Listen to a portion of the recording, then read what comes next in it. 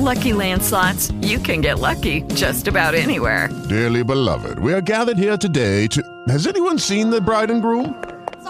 Sorry, we're here. We were getting lucky in the limo and we lost track of time. No, Lucky Land Casino, with cash prizes that add up quicker than a guest registry. In that case, I pronounce you lucky. Play for free at LuckyLandSlots.com. Daily bonuses are waiting. No purchase necessary. Void where prohibited by law. 18+. Terms and conditions apply. See website for details. Lucky Land Casino, asking people, what's the weirdest place you've gotten lucky? Lucky? In line at the deli, I guess? Aha, in my dentist's office. More than once, actually. Do I have to say? Yes, you do. In the car before my kids' PTA meeting. Really? Yes. Excuse me, what's the weirdest place you've gotten lucky? I never win and tell. Well, there you have it. You can get lucky anywhere, playing at LuckyLandSlots.com. Play for free right now. Are you feeling lucky? No purchase necessary. Void where prohibited by law. 18+. Terms and conditions apply. See website for details.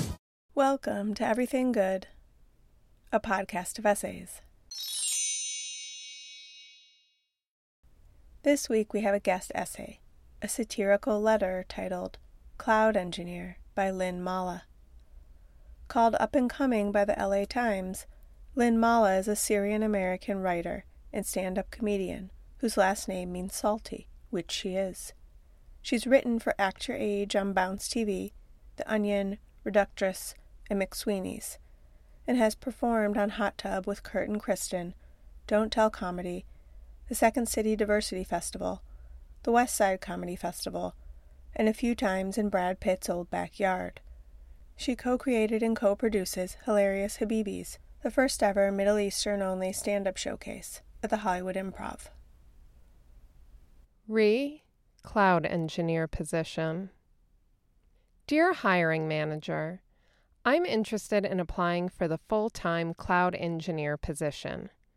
In terms of experience, I've spent the past decade writing web articles for a company that buys electronic waste. You send them a tangle of cords, they send you an underwhelming check, and you rationalize, well, some money is better than none. Today, I saw your job posting. Before I could even finish reading the description, I fell in love with my new life as a full-time cloud engineer. As a full-time cloud engineer, I'd begin each morning by kissing my husband on the cheek, because in a world where I'm a full-time cloud engineer, I also have a husband. Before we even met, he would have found me by reading about my work in one of those airline magazines that covers a wide range of nothing. My feature would be sandwiched between a travel profile of the Azores and a crossword puzzle where a previous passenger only solved 29 across. Toyota. My not-yet husband would find my interview so compelling, he'd reach out to the editor for my email, which would be something along the lines of forcryingoutcloud@gmail.com, which he'd think was pretty cute. I'd know it was serious when he'd invite me to his brother's wedding in a restored barn in Western Mass.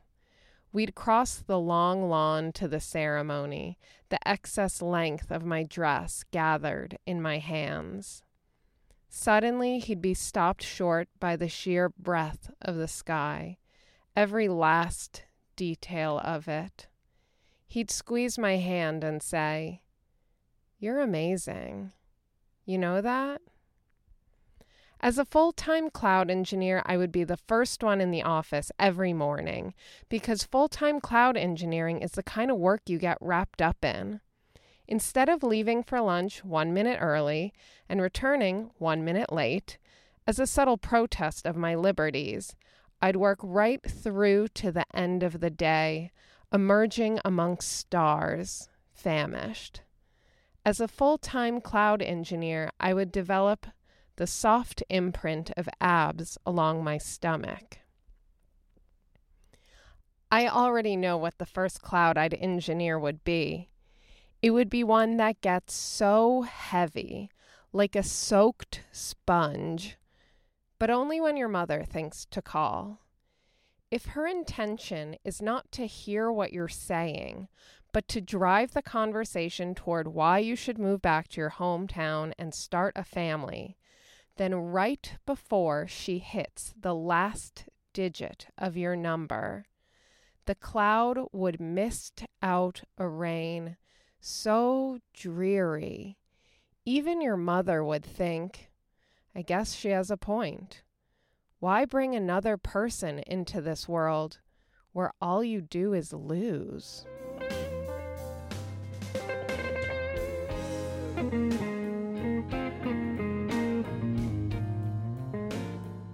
The second cloud. It would take quite a bit of fluffing. I'd smoosh it, then stretch it, then smoosh it again. Then I'd put my hand to my chin and say, no, not quite.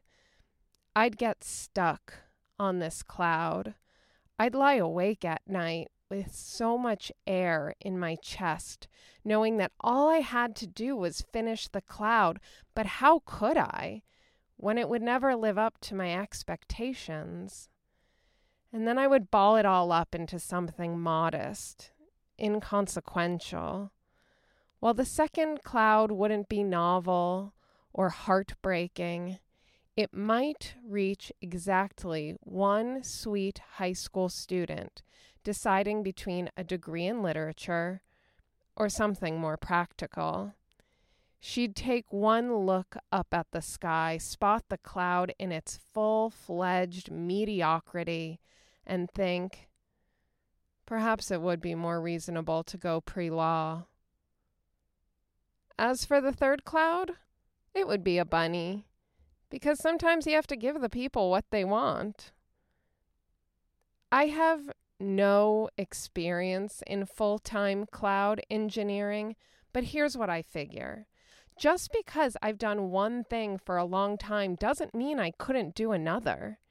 If you think there's anything in the entire universe that you could be doing right now besides hiring a full-time cloud engineer, then you understand what I mean and should have me in for an interview. I could be the outside-the-box solution your job description is asking for. I know, I'm very persuasive. I could have been pre-law. Thank you for your consideration. I look forward to hearing from you. Sincerely, L. Everything Good Cloud Engineer was written and read by Lynn, Maleh. Excerpts of the song Red Light Blues by Christian Peterman were played in this podcast. Thank you for listening. Please subscribe. Another story soon.